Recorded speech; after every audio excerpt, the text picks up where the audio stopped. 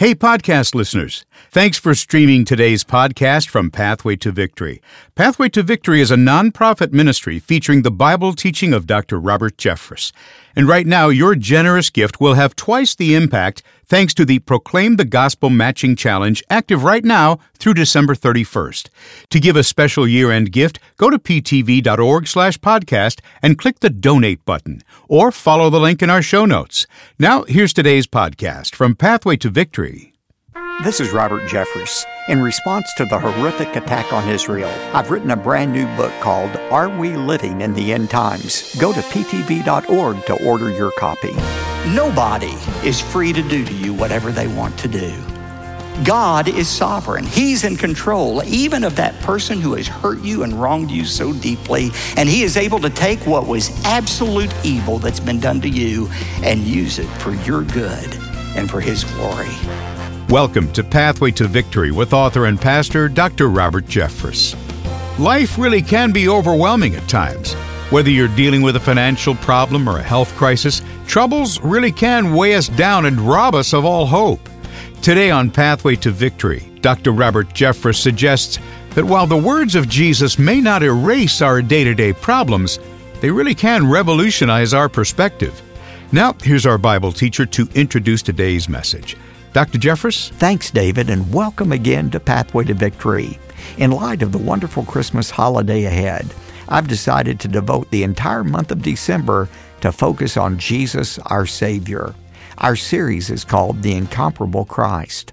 All of us can take tremendous solace in knowing that our Lord is the same yesterday, today, and forever. In a moment, we'll turn to Luke chapter 6 to read the comforting words of Jesus. When we take our eyes off Him, we inevitably lose our way.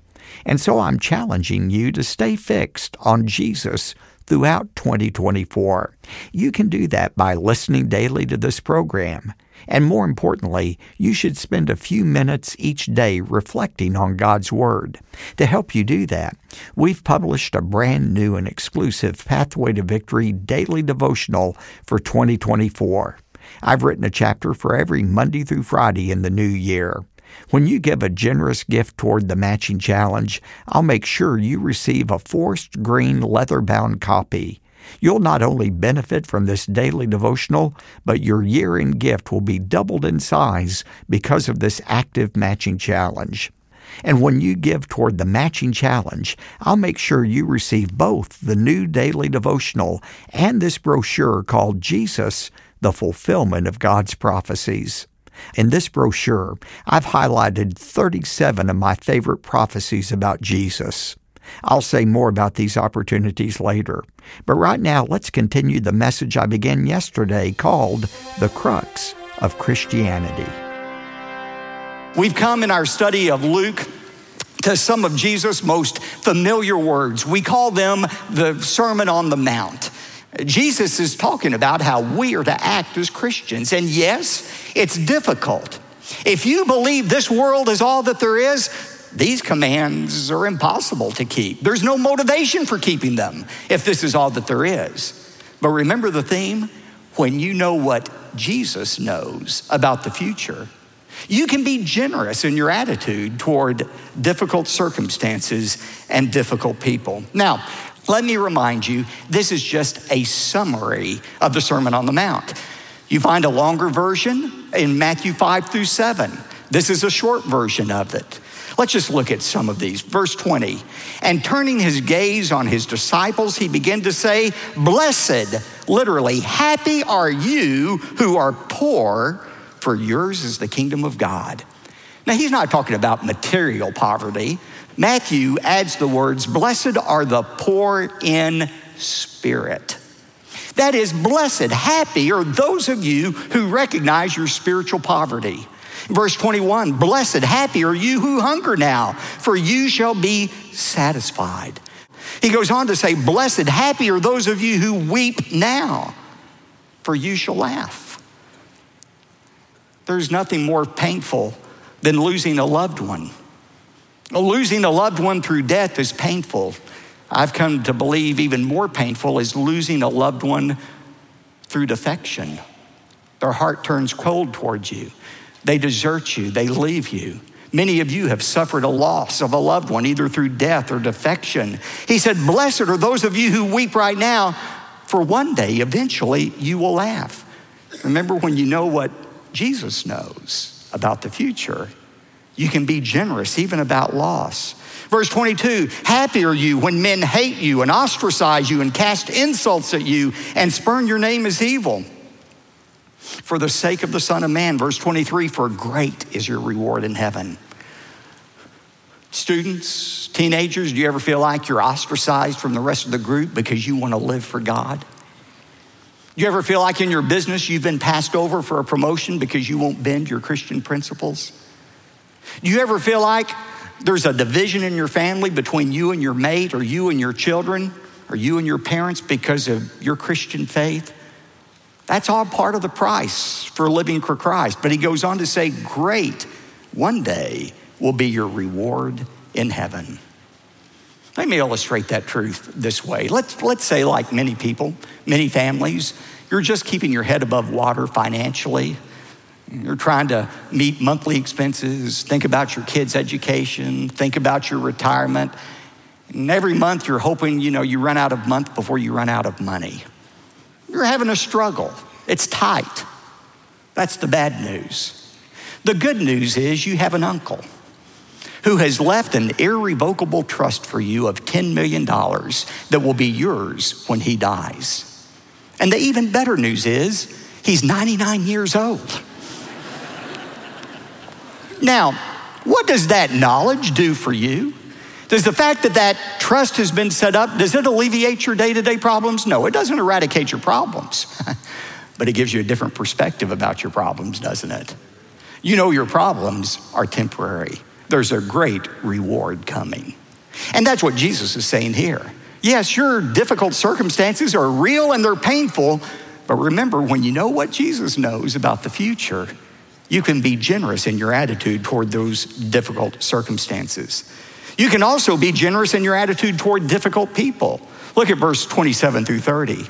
But I say to you who hear, love your enemies. Do good to those who hate you. Bless those who curse you. Pray for those who mistreat you. Now, don't read into this what Jesus isn't saying about your enemies. He's not saying you have to hang around your enemies. It doesn't mean you have to have them as your best friends. He says, love them, pray for them, do good to them. You know, the best way to pray for your enemies is to pray God's best in their life. If they're your enemies and they're not Christians, pray for God's best that they would be saved. If they're your enemies and they're Christians who are acting unjustly, pray that they would come back to God. That's what it means. To love your enemies means to wish and pray for God's best in their lives. It goes on in verse 29 and says, whoever hits you on the cheek, offer him the other also. Again, people misinterpret this. When he talks about people hitting you on the cheek, he's not talking about somebody threatening your life. In Jesus' day, part of the Middle Eastern culture was if you wanted to insult somebody, you would slap them on the face. It was a way of insulting somebody. And Jesus said, when somebody insults you, don't feel like you have to respond, with a Don Rickles insult, to come back at them. The best line you can come up with. Don't do that. Don't return insult for insult. This is not a prohibition against self-defense. Remember, we believe in the sanctity of life as Christians. And the sanctity of life not only refers to life inside a mother's womb, it also refers to life outside the womb. Human life is valuable. It's created by God, and we're to try to do anything we can to prevent destruction of human life, including our own life. There's nothing wrong with having a weapon. There's nothing wrong in defending yourself or defending your family. That's a godly principle. He's talking about returning insult for insult. He says, whoever takes your coat, do not withhold your shirt from him either. Give to everyone who asks of you, and whoever takes away what is yours, don't demand it back. Again, let's not go to extremes of what Jesus is saying or not saying here. If somebody cheats you out of money, is it ever wrong to try to get that back and go to court to try to settle the issue? No. In Luke 18, Jesus told a story about a woman who was being mistreated, a widow. And she went to a judge to seek relief for the mistreatment, the financial mistreatment she was experiencing. Jesus didn't condemn her for going to the judge. He commended her for going to the judge. Here's what I think Jesus is saying he's saying when somebody wrongs you, don't let it be the consuming passion of your life to get back what was taken from you. What Jesus is saying is, sometimes you just have to take the loss and move on with your life. Don't demand everything that is yours when it's been taken from you. Let God settle the score. That's what he's saying here. By the way, let me also remind you that these commands in verses 27 to 30, they are given to individuals, not to nations. Nowhere in the Bible is any nation told to turn the other cheek when faced with mistreatment. Can you imagine after this tragedy in Nice, that terrorist attack? Can you imagine the French leader standing up and saying, well, we need to invoke what Jesus said and we just need to forgive and turn the other cheek? No, he would be run out of office for saying such a thing. That is not God's plan for nations to forgive, to turn the other cheek. I was on NPR radio a couple of weeks ago doing a debate, and the guy I was debating with was a Christian evangelical professor of a well-known university. And this professor said to me, Pastor Jeffress, don't you want a leader for this nation who will govern this nation according to Jesus' words in the Sermon on the Mount? I said, heck no, I don't want that kind of leader. In fact, any leader who says, I'm going to rule this nation according to the Sermon on the Mount, I'm going to run as far and as fast from that candidate as possible, because that is a perversion of the Sermon on the Mount. God never gave the Sermon on the Mount as a constitution for how a nation is to order itself. In Romans 12, God says, do not repay evil for evil. Leave room for the wrath of God. For vengeance is mine. I will repay, saith the Lord. He's talking about how we deal individually with injustice. Leave room for the vengeance of God. Let God take care of it. Then in the very next chapter, Romans 13, he says, for government is an instrument of God, designed by God to seek vengeance on evildoers. God's going to take care of evildoers. The instrument he does it through many times is government. Don't confuse individual responsibility with governmental responsibility. This is for individuals. Jesus not only gave us an exhortation of how to treat evildoers, he gave us a great example in his own life. Remember, as he hung on the cross, 1 Peter 2:23 says, while being reviled, he did not revile in return. While suffering, he uttered no threats, but he kept entrusting himself to the one who judges righteously. Jesus could have called 12 legions of angels, 36,000 angels, as they wanted to get those guys who were doing him such evil. But instead, he said, Father, what? Forgive them, for they know not what they do. He could have added, but you know what you're doing through them. You see, that's how Jesus was able to forgive. First of all, he knew one day God would settle the score. He would judge righteously those who had done evil to him. But he also knew that God was working out his perfect plan in Jesus' life and using evildoers to do that. There's some of you right now who are just eaten up with bitterness over what somebody has done to you. The greatest key to forgiveness, I believe, it's realizing that nothing ever happens to a child of God that has not, first of all, passed through the perfect, loving will of God. Nobody is free to do to you whatever they want to do. God is sovereign. He's in control, even of that person who has hurt you and wronged you so deeply. And he is able to take what was absolute evil that's been done to you and use it for your good and for his glory. That's why Jesus was able to say, Father, forgive them. They know not what they are doing, but you know what you're doing. You're working out your plan for the redemption of the world. When you know what Jesus knows, you can afford to be generous in your attitude toward difficult circumstances and difficult people. Now, Jesus closes with 3 quick parables about the importance of listening and acting upon his words in this message. First of all, a parable about sight. It's so easy to hear a message like this today and say, I know somebody who needs to hear this message. I'm going to buy a CD for them. I'm going to give them out because I know people who know. This is a message for us, first of all. And that's what Jesus says in verse 41. And why do you look at the speck that is in your brother's eye, but do you not notice the log that is in your own eye?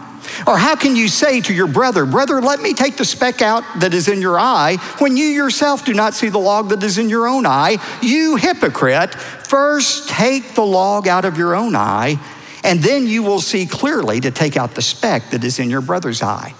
Now, again, don't misinterpret this verse like so many people do. They say, oh, well, Jesus says we should never try to correct anybody involved in sin. That's judging, and we're not supposed to judge. How many of you have ever had something in your eye very uncomfortable? You know that feeling, a speck, a little grain of sand.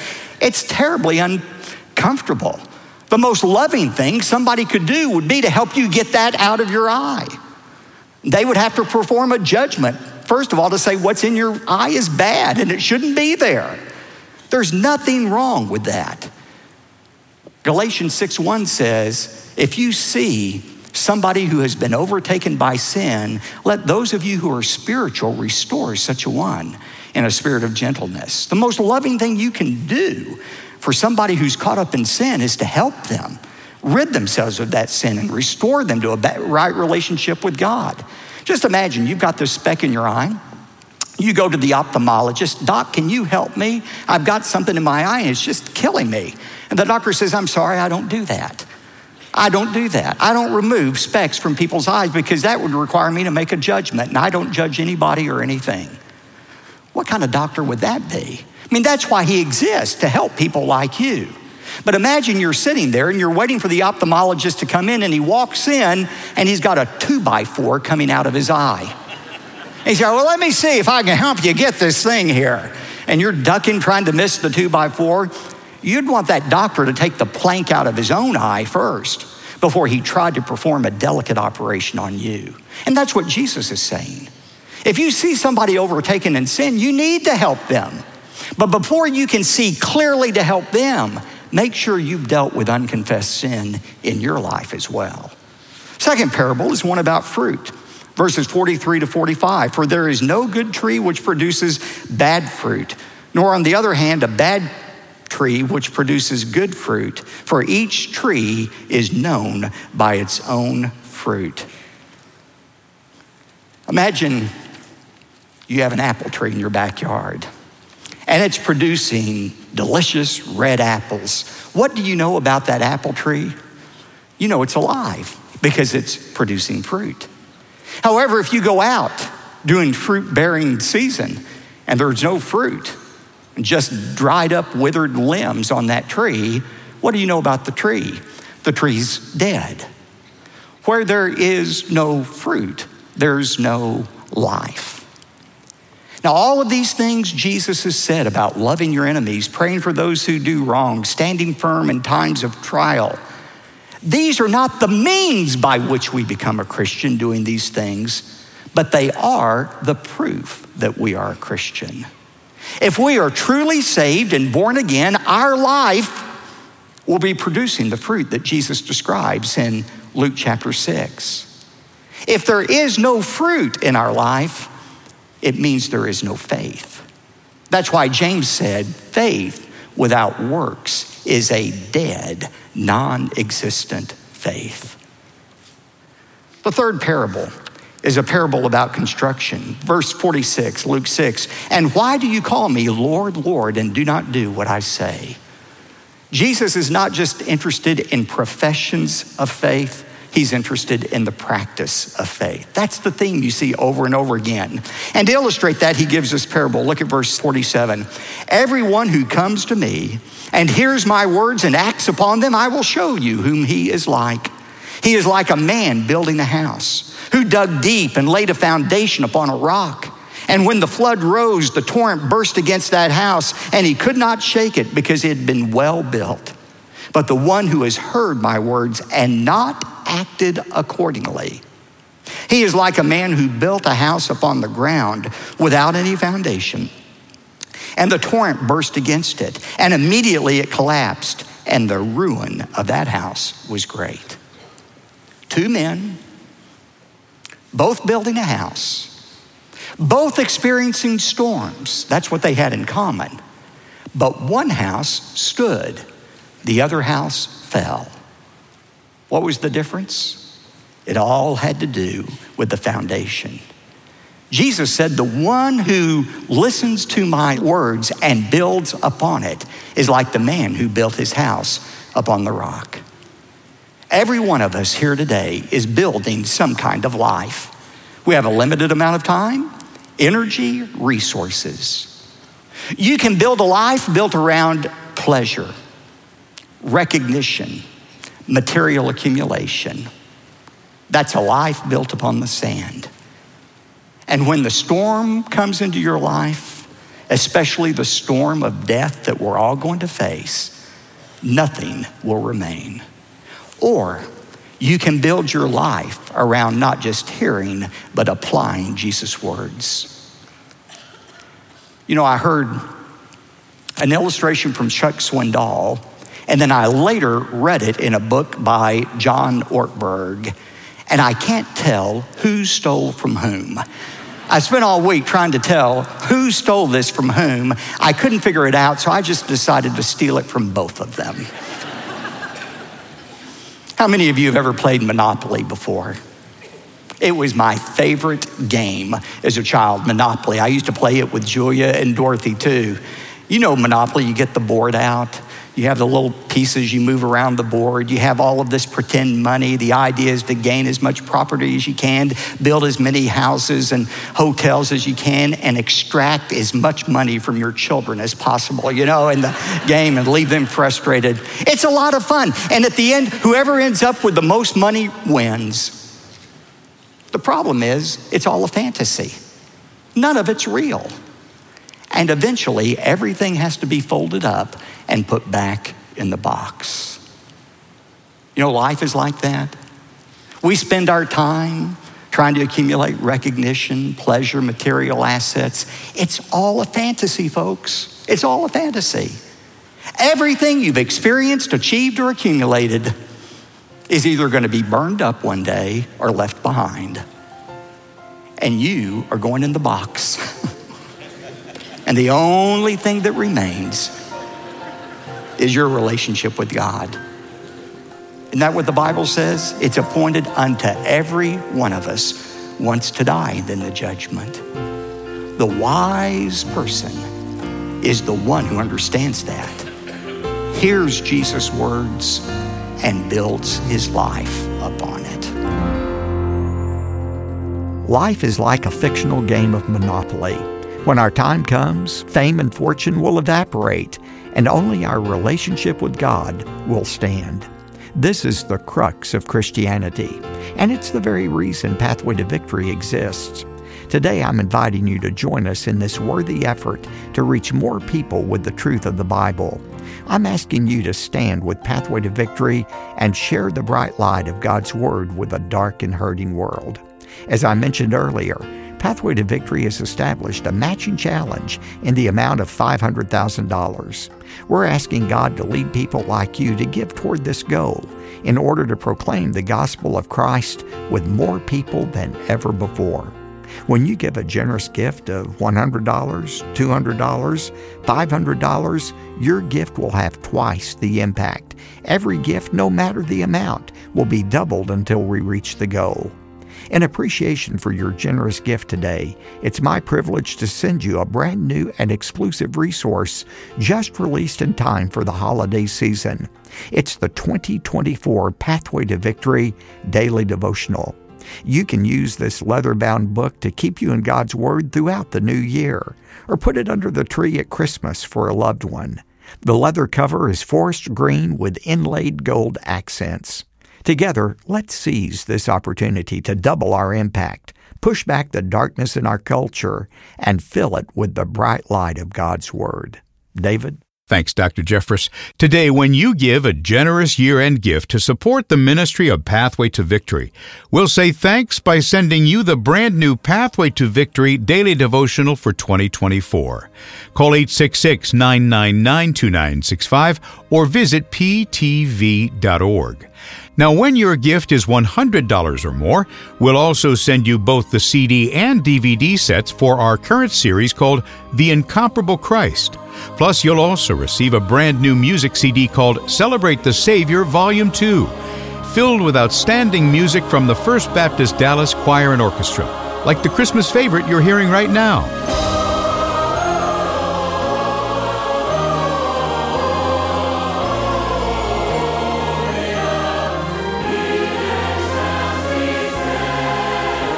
Your donation to Pathway to Victory today will have twice the impact because of the Proclaim the Gospel Matching Challenge. Contact us right now with your special year-end gift. You can give by calling 866-999-2965 or go online to ptv.org. If you'd like to send your donation by mail, write to P.O. Box 223, 609, Dallas, Texas, 75222. That's P.O. Box 223, 609, Dallas, Texas, 75222. I'm David J. Mullins. You know, most people would agree that it's better to be hopeful than pessimistic, but it all depends on what or who you're putting your hope in. Find out why Jesus Christ is the only one who's worthy of our hope, faith, and praise. That's Wednesday on Pathway to Victory. Pathway to Victory with Dr. Robert Jeffress comes from the pulpit of the First Baptist Church of Dallas, Texas. You've made it to the end of today's podcast from Pathway to Victory. We're so glad you're here. Pathway to Victory relies on the generosity of loyal listeners like you to make this podcast possible. And right now, your special year-end gift will be matched and therefore doubled in impact thanks to the Proclaim the Gospel Matching Challenge. Take advantage of this opportunity to double your impact before the deadline on December 31st. To give toward the matching challenge, go to ptv.org/podcast and click on the Donate button, or follow the link in our show notes. We hope you've been blessed by today's podcast from Pathway to Victory.